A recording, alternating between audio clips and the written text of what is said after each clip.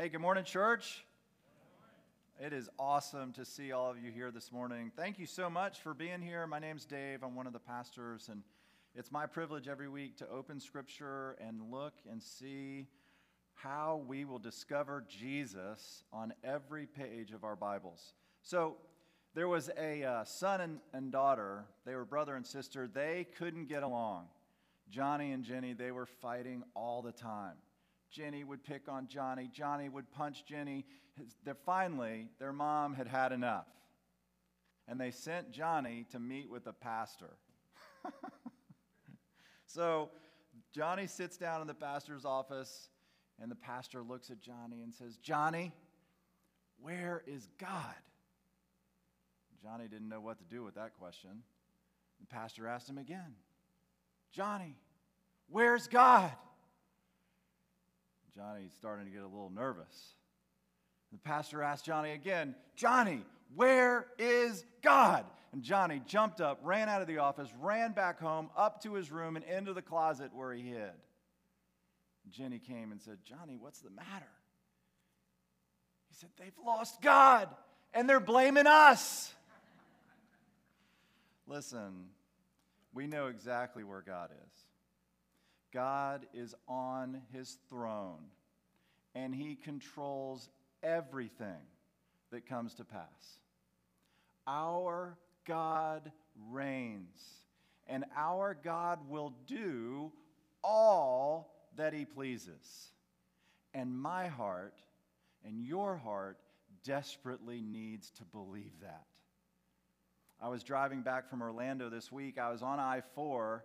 That's a dangerous road.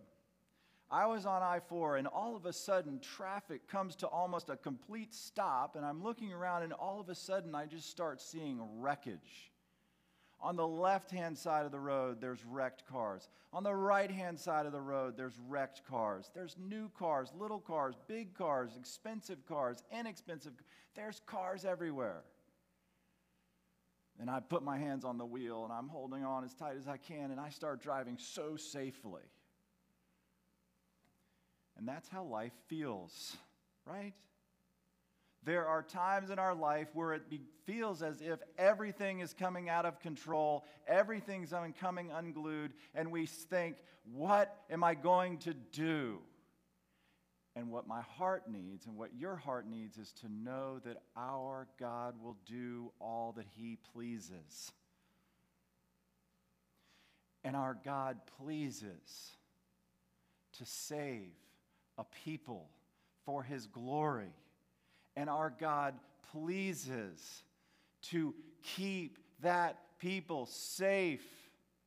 Not safe from every danger, not safe from every illness, not safe from every hurt, not safe from everything, but safe in relationship with him so that we can be reasonably happy in this life and supremely happy with him in the life to come.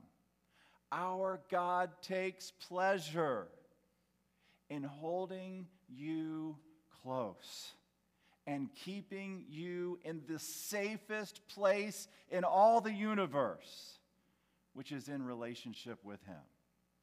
And so my prayer for me and my prayer for you this morning is that we would get to know this God who does whatever he pleases, who's not undone by our failures, who's not undone by our sins, who's not undone by our disappointments, who's not undone by our diseases, who's not undone by anything, but is accomplishing perfectly and completely his plan for you and for me and for his world, his good world.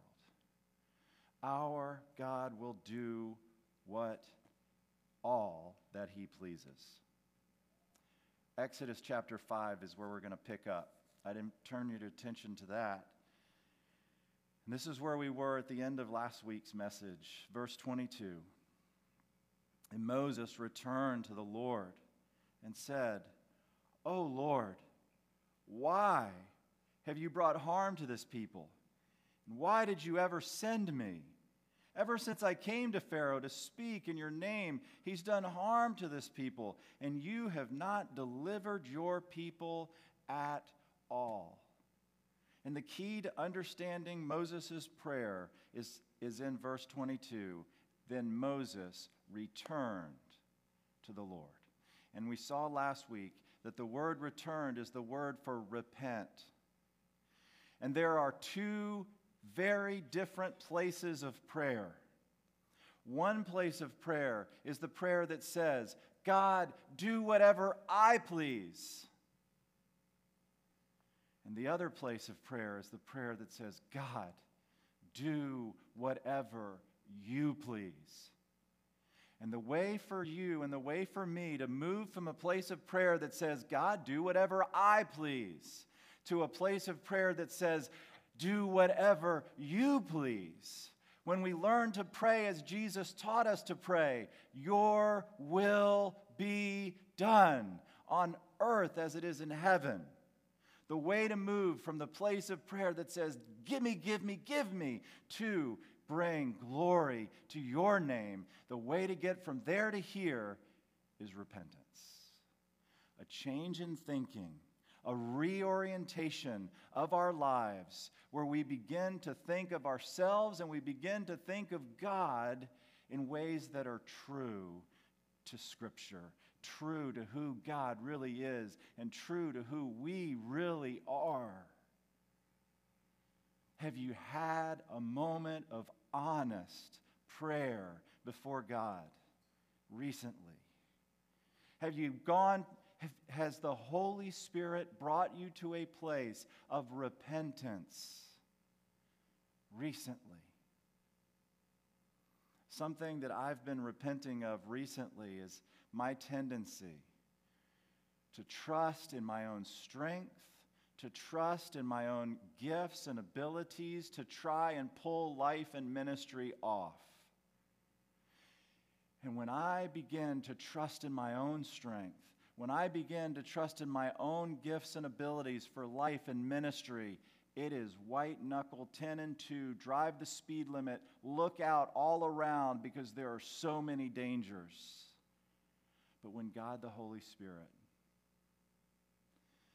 is willing to give me repentance, to help me see who God is and to help me see who I am, and enables me to pray an honest prayer to God and say, God, thy will be done on earth as it is in heaven.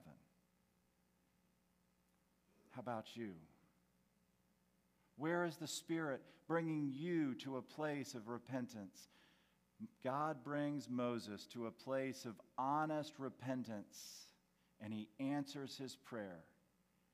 And I want you to be amazed. I want you to be blown away by the answer to prayer that God provides to Moses and to you this morning in this passage. It is amazing. Exodus chapter 6, verse 1. Then the Lord said to Moses, now you shall see what I will do. You will see what I will do. Not what you can do, but what I will do. To Pharaoh, for under compulsion he will let them go, and under compulsion he will drive them out of his land. The story of the Bible is the story of what God will do. Religion is the story of what I can do, and it's not very much. Religion is the story of getting you to do, and it's not very much.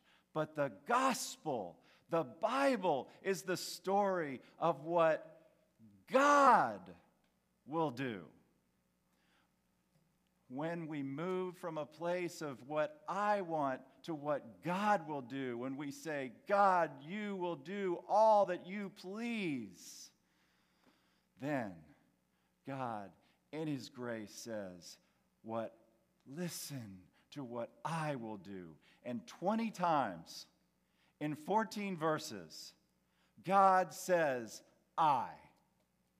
20 times in 13 verses, I will, I have, I can.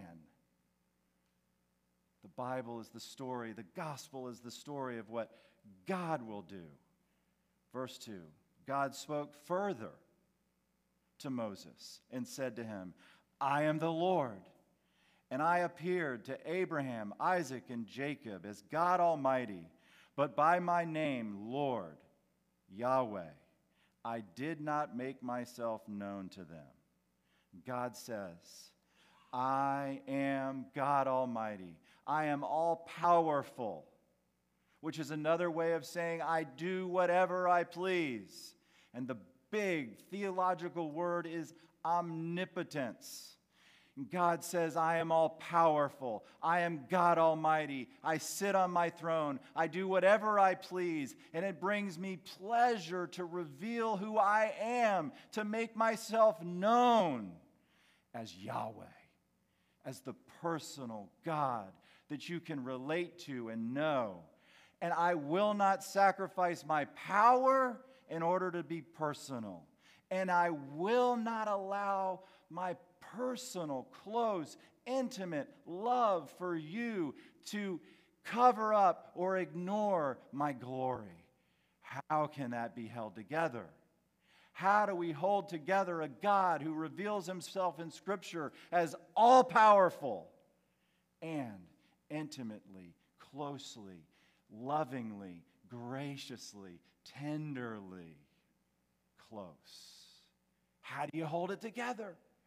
How can he be all-powerful and all-personal at the same time? And the answer that the Bible eventually comes to is Jesus. That Jesus Christ in his glory, and Jesus Christ in his humility, binds together God's all-powerfulness and his close, tender personalness. And if you don't understand Jesus, then you can't understand how the God of the Bible works. Because he always works toward us through Jesus. And so is God really like Jesus? Yes. He is all-powerful. And he is all-personal. Powerful and personal. I have appeared. And the Word became flesh and dwelt among us. And we beheld his glory, El Shaddai. Glory as of the only begotten from the Father, full of grace and truth. Yahweh, the great I am. Person, powerful, person, close, one, Jesus. You with me? Verse 4. I also established my covenant with them to give them the land of Canaan, the land in which they sojourned. God not only reveals himself as a person in whom our hearts find rest, he reveals himself as a place that we're designed to live in forever. Jesus is the person that we're joined to by faith, and Jesus is the place, the land, the place of promise, the place of rest, the place where we can hang out with God forever. Jesus is the place that our hearts are designed to rest in. Jesus is the one in whom we're called to abide forever. He's our place. He's our promised land. How do we get into it? How do we join Jesus in this place of rest? God says he does it through covenant. Through covenant.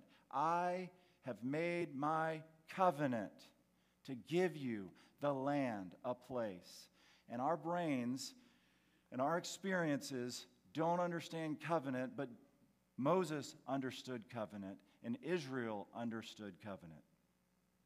And when God, in this verse 4, talks of the covenant of the land, Moses and everyone who heard what Moses says in this passage immediately went in their Bible, in their minds, to Genesis chapter 15.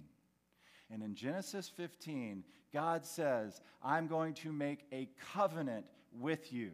And a covenant is a solemn agreement between two parties secured with consequences and blessings. You and I make covenants. I made a covenant. On Valentine's Day, I'm so thankful for my wife. I made a covenant with my wife. There was a day, May of 1996. May 4th. I know. Come on. Give me a little credit. May 4th, 1996. 1996.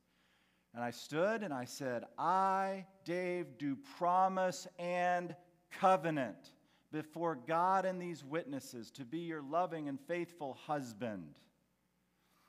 And I said, here is a testament. Here is a picture of the covenant I make to you. And I gave her a ring that she placed on her finger as a reminder of how solemn, how much I took the covenant I made with her seriously. And here's what's pictured in my giving her that ring. If it was an Old Testament covenant, what would be pictured in that ring that I gave her was, here is a gold ring. That gold ring was fashioned by taking hard metal and melting it down, and then forming it into a ring that you could wear on your finger. And if it was a biblical covenant, what I would be saying to Sue Ellen is, if I ever break my vow, if I ever go back on my promise, then let what happened to that gold happen to me. Let me be melted down. Let me become nothing if I do not keep my covenant. Now, that raises the stakes. And God raises the stakes when he makes a covenant with Abraham in Genesis chapter 15. He says in Genesis 15, verse 12, now when the sun was going down, a deep sleep fell upon Abram, and behold, terror and great darkness fell upon him. God said to Abram, know for certain that your descendants will be strangers in a land that is not theirs, where they will be enslaved and oppressed 400 years.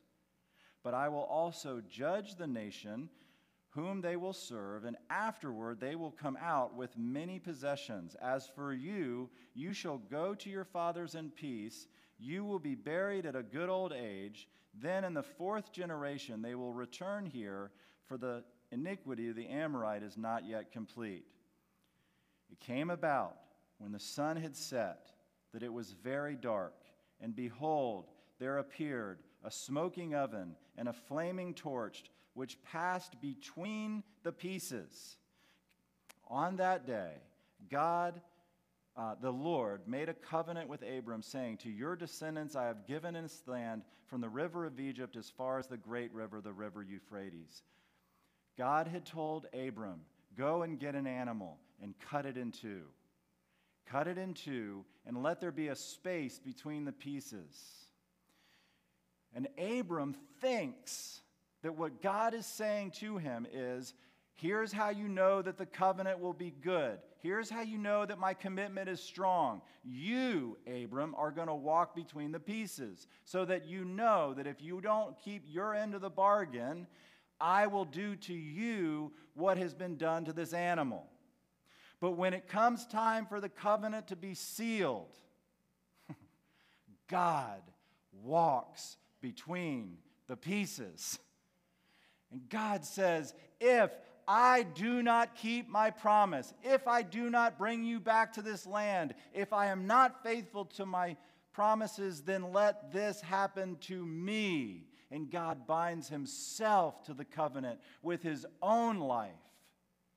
And in order for it to be fully ratified, God had to do exactly what he promised he would do. He had to be cut. He had to be torn. And Jesus Christ, God in the flesh, went to the cross. And God went under his own knife for you and for me. How do I know that the promise of the covenant of a place where sinful Dave and a holy God can meet together can be sure and certain forever, because God has taken upon himself the responsibility of accomplishing the covenant. Jesus Christ was crushed for me in my place. Jesus Christ went to the cross and he went under the knife. He was cut in two for you and for me, and he shed his blood so that I could have both a person and a place. And it pleased God, it rejoiced God to accomplish for me and for you what we couldn't accomplish for ourselves. He did it, and not we ourselves. Exodus 6, verse 5. Furthermore, there's more. Furthermore, I have heard the groaning of the sons of Israel, because the Egyptians are holding them in bondage, and I have remembered my covenant. God hears the groans of his people. And the word groaning in Hebrew is the word for someone who's breathing out the last breaths of death. Israel is groaning like dying men and dying women in prayer to God. When we talk about the fall, when we talk about sin, when we talk about brokenness, when we talk about being lost, these are more than just theological categories. They are heard before the throne of grace by God in the groans of dying men and women. And I personally find it more and more difficult to cheer for my team and to care about my portfolio when I know that there are groans of dying men being lifted before the throne of grace all the time. And God has chosen his church, the church of Jesus, to be the people who will take the message of salvation to those dying people. And I find it so much more difficult today to care about other things when I know that my God, who calls me into relationship with himself, cares about the lost and the dying and the broken. That it's not just a theological definition. It is written in ruined lives all around me. And I have the solution, and you have the solution in the person and work of Jesus. I will deliver. Verse 6, say therefore to the sons of Israel, I am the Lord, and I will bring you out from under the burdens of the Egyptians. I will deliver you from their bondage. I will also redeem you with an outstretched arm and with great judgments. God says, I will stretch out my arm. Pharaoh, in all of the literature of the kings of Egypt and in all the hieroglyphics of the kings of Egypt, Pharaoh is seen with an outstretched arm and a mighty hand. You see it in all of the hieroglyphics. And when God speaks to Moses and he says, I will stretch out my hand, he says, I, your God, am more powerful than the most powerful person in the world. The most powerful person you can imagine is Pharaoh. Look at his outstretched arm. But then consider mine, that I will give all of myself for your salvation. I will give all of me for all of you. And God says, I will redeem you. I will bring you out. I will deliver you. I will redeem you. I will stretch out my hand, and I will bring my enslaved people out. I will deliver my groaning, dying people. I will save them. And what God does to Israel in the Exodus is a picture of the redemption that is available to you today and to all who are watching online today and who are in your neighborhoods and in your marketplaces and in your schools and on your teams. This redemption is available to them. And it's our joy, our privilege to move into their lives with this message of salvation, that God has done it. What's pictured in Israel leaving Egypt is what's pictured in God saving us from our sin. In Psalm 130, God says, I will redeem Israel, my son, from their sin. Psalm 130, verses 7 and 8. It's sin that we're redeemed from. How are we redeemed? How are we saved? How are we set free? How are we delivered? Through the self-sacrifice of the Son of God, who loved us and gave himself for us. The Son of Man, Mark 10, verse 45, the Son of Man did not come to be served, but to serve and to give his life a ransom for many. Where does this redemption come from? It comes from the self-sacrifice of Jesus in your place. Jesus Christ is the outstretched arm of God to save sinners. Jesus Christ is the outstretched arms of grace. Christ on a cross, paying the full and awful penalty that our sins deserve. He was stretched out so that you could be brought in. He was given as a ransom, the payment made in full, so that you could be redeemed, purchased by God, for God, forever. This is what God has done. This is what God is doing in the world right now, is he's welcoming sinners back into grace, back into forever relationship with him. He says in Exodus, back to Exodus 6, verse 7, then I will take you for my people, and I will be your God. And you shall know that I am the Lord your God, who brought you out from the burdens of the Egyptians. And then I will take you to myself. We've been saved from something. We've been saved from death and sin and hell and judgment. We've been saved from the wrath of God. We've been saved for something. We've been saved for God himself, that we might know him and follow him. We've been saved from sin. We've been saved for eternal life. In John 17, verse 3, Jesus says, this is eternal life, that they might know you, the only God, and Jesus Christ, whom you have sent. What is eternal life? Eternal life is to be saved from sin. Eternal life is to be saved for God.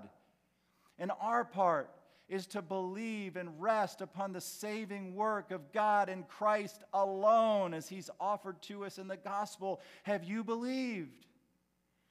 Have you put your trust in Christ alone for salvation, as he's offered in the gospel?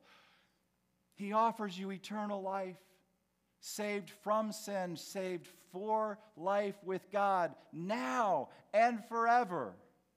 Won't you admit how much you need him? Won't you let your groaning words come before God Almighty? God, be merciful to me, the sinner.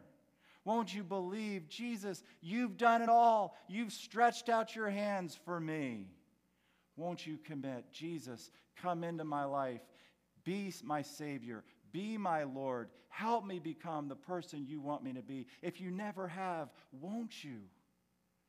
If you never have, watching online, won't today be the day that you put your trust in Christ alone for salvation? And if you have believed in Christ, then go on believing in him. Go on trusting in him. Go on calling out to him. He invites you to stay a while. It's not a once exchange and then you go on with your life. No, it's an ongoing life with God now. So go on with him, believing, knowing, receiving, resting in Christ alone. Verse 8, and I will bring you to the land which I swore to give Abraham, Isaac, and Jacob. I will give it to you for a possession. I am the Lord. How do we know this is all going to happen? How do we know that this is true? Because God has put himself on the line. He says, I am the Lord. So Moses spoke thus to the sons of Israel, but they did not listen to Moses on account of their despondency and cruel bondage. There is a hardness of heart. There is a difficulty. There is a doubting that exists in all of us. There is a tendency of the heart to not hear the music of the gospel. There is a tendency of my own heart to push God's grace away, to keep him at arm's length, to not believe it's too good to be true that you could love me, even me, the way you promise you do. There is a tendency in my heart to stiff-arm God, and it's exactly what Israel does with the gospel that Moses preaches to them. But I want you to know that it doesn't stop God from saving them. It doesn't stop God from delivering them. It doesn't make God leave them in bondage in Egypt. If you are here this morning and you're doubting God's love for you, if you're here this morning and you're wondering, can it be true? Doubt your doubts. Your doubts of God's love, your doubts of God's grace, your doubts of God's power to do what he pleases will not undo his love for you. Doubt your doubts. Run to God. God moves immediately after Moses preaches the gospel to the people, and because of their doubt, because of their desperate condition, they don't hear the music of the gospel, but it doesn't stop God for a second from saving them. Now the Lord spoke to Moses, saying, Go, tell Pharaoh, king of Egypt, to let the sons of Israel go out of his land.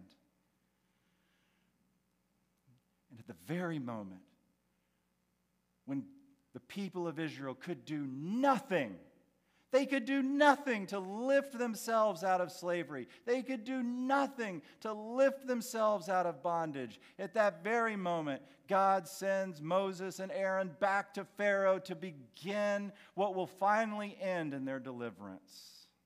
And in Jesus Christ, when you couldn't save yourself, when you wouldn't save yourself, when you did not have the power, Jesus Christ came into the world to save sinners while we were still helpless at just the right time. Oh, don't you see? The gospel is good news, not for people who have it all together. The gospel is good news for the doubting and the defeated and the broken and the busted. The gospel is good news for people whose brand new car is spread in pieces on the side of I-4. And it's not talking about someone out there. It's talking about me. It's talking about you in here. And God wants us to hear the music of the gospel. He wants us to hear the wonder of his saving grace. Verse 13. Verse 12, Moses spoke, therefore, to the Lord, saying, Behold, the sons of Israel have not listened to me, for I am unskilled in speech.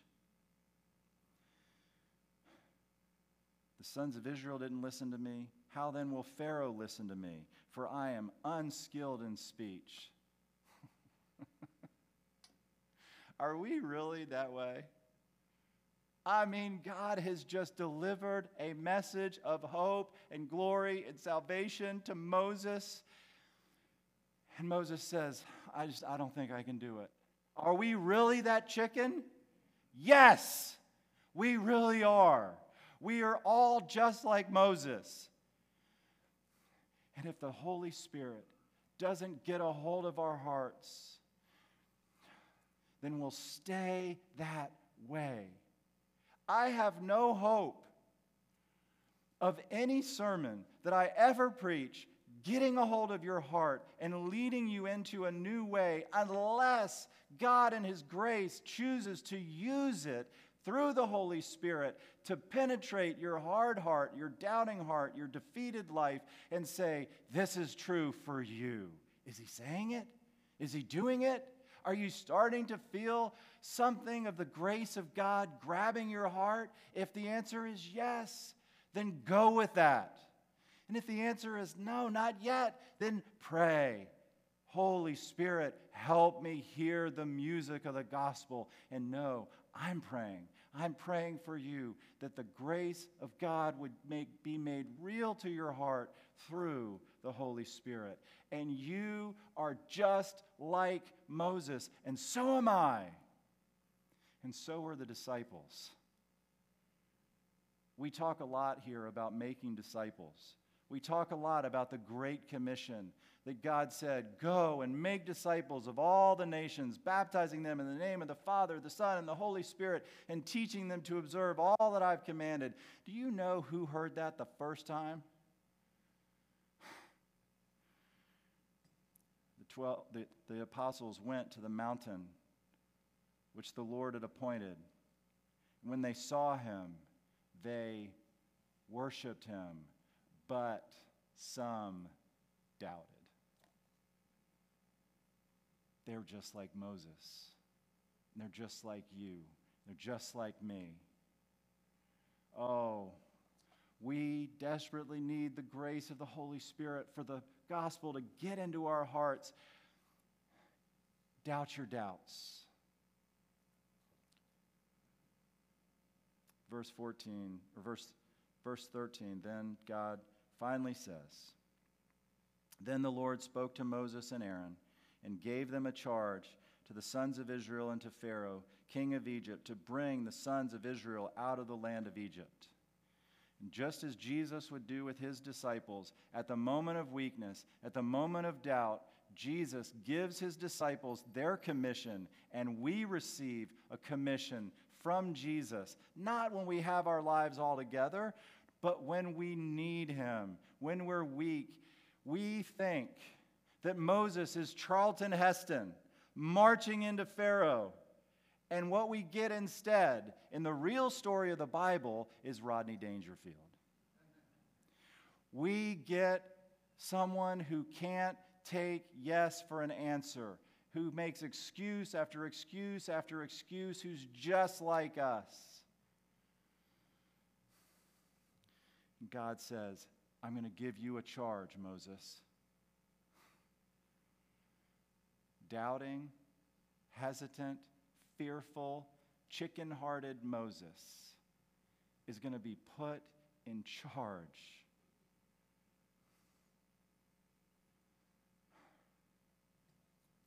Now, in verse 14 through 27, we don't have time for me to read it. We barely have time to finish the message. But in 14 through 27, Moses gives him a genealogy of himself. He tells his life story in a family tree. Why here and why now? It's because this is the time and this is the place when Moses comes to life. I believe Moses, under the inspiration of the Holy Spirit, puts his genealogy here in this place in the book of Exodus because Moses believes it wasn't when he was born that he came to life. It was when he was born again in the presence of God who called him and gave him a commission that he would follow God with all his heart. And that's why he says, this is the same Moses in verse 27, who went and told Pharaoh and who led the people out of Egypt. This is when Moses comes to life, and I'm praying that you'll come to life. And here's how we can do it. I'm going to read verses 1 through 13 again, and I want you to listen to it. If it's helpful, close your eyes. If it's not helpful to close your eyes, then don't do that. But just listen, and I want you to listen for the Holy Spirit to put on your heart one promise, one thing that God would reveal. This is for you. And I want you to write it down in your study. Now, listen to this. The Lord said to Moses, "Now you will see what I will do to Pharaoh. For under compulsion he will let them go, and under compulsion he will drive them out of his land." God spoke further to Moses and said to him, "I am the Lord. And I appeared to Abraham, Isaac, and Jacob as God Almighty, but by my name, Lord, I did not make myself known to them. I also established my covenant with them to give them the land of Canaan, the land in which they sojourned. Furthermore, I have heard the groaning of the sons of Israel, because the Egyptians are holding them in bondage, and I have remembered my covenant. Say therefore to the sons of Israel, I am the Lord, and I will bring you out from under the burdens of the Egyptians, and I will deliver you from their bondage. I will also redeem you with an outstretched arm and with great judgments. Then I will take you for my people, and I will be your God, and you shall know that I am the Lord your God, who brought you out from under the burdens of the Egyptians. I will bring you to the land which I swore to give Abraham, Isaac, and Jacob, and I will give it to you for a possession. I am the Lord."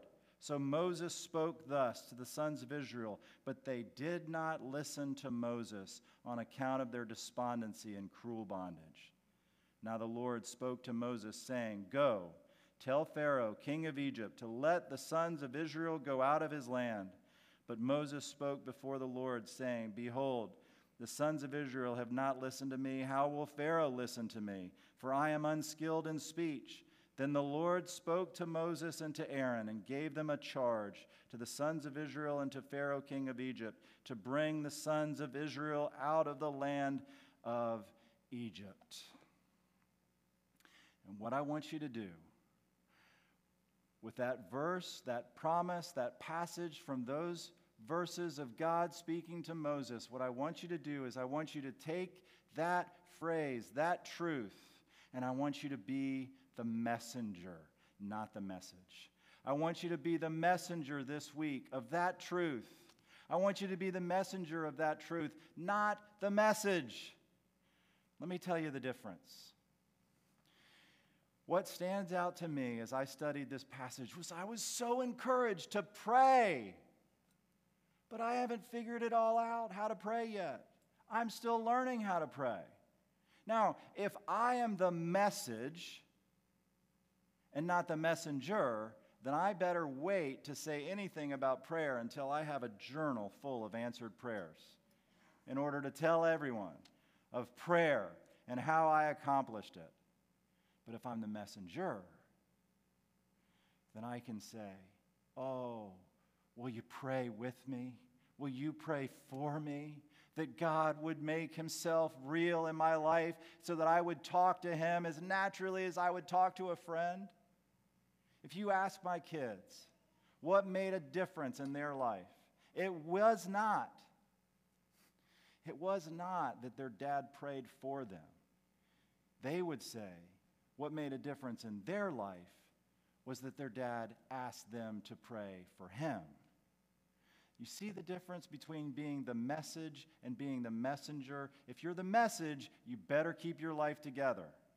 But if you're the messenger, then you can fall apart.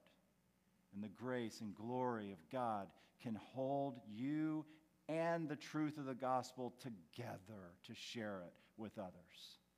So take the truth that the Holy Spirit has revealed to you this morning and go as a messenger, not the message, a messenger to yourself, because no one talks to you more than you talk to you.